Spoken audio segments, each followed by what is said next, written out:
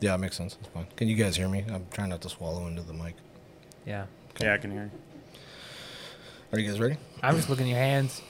They're like motoring up, ready to bake. Yeah, they're all right. dude. Ooh, man. Wait till these fingers get going. Okay. None of the You guys audio ready? is usable. Yeah, I think we're ready. A lot of frolicking. Dude, Oh. Yeah. we got like smoke coming up. And, and then she backs over me with the can.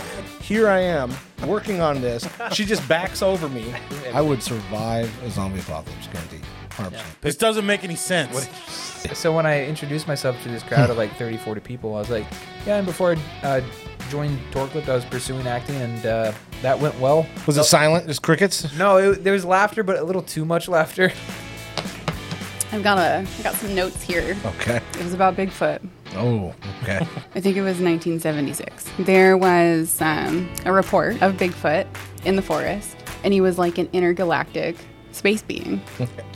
It's a possibility. I'm not gonna. I think Joel knows this story.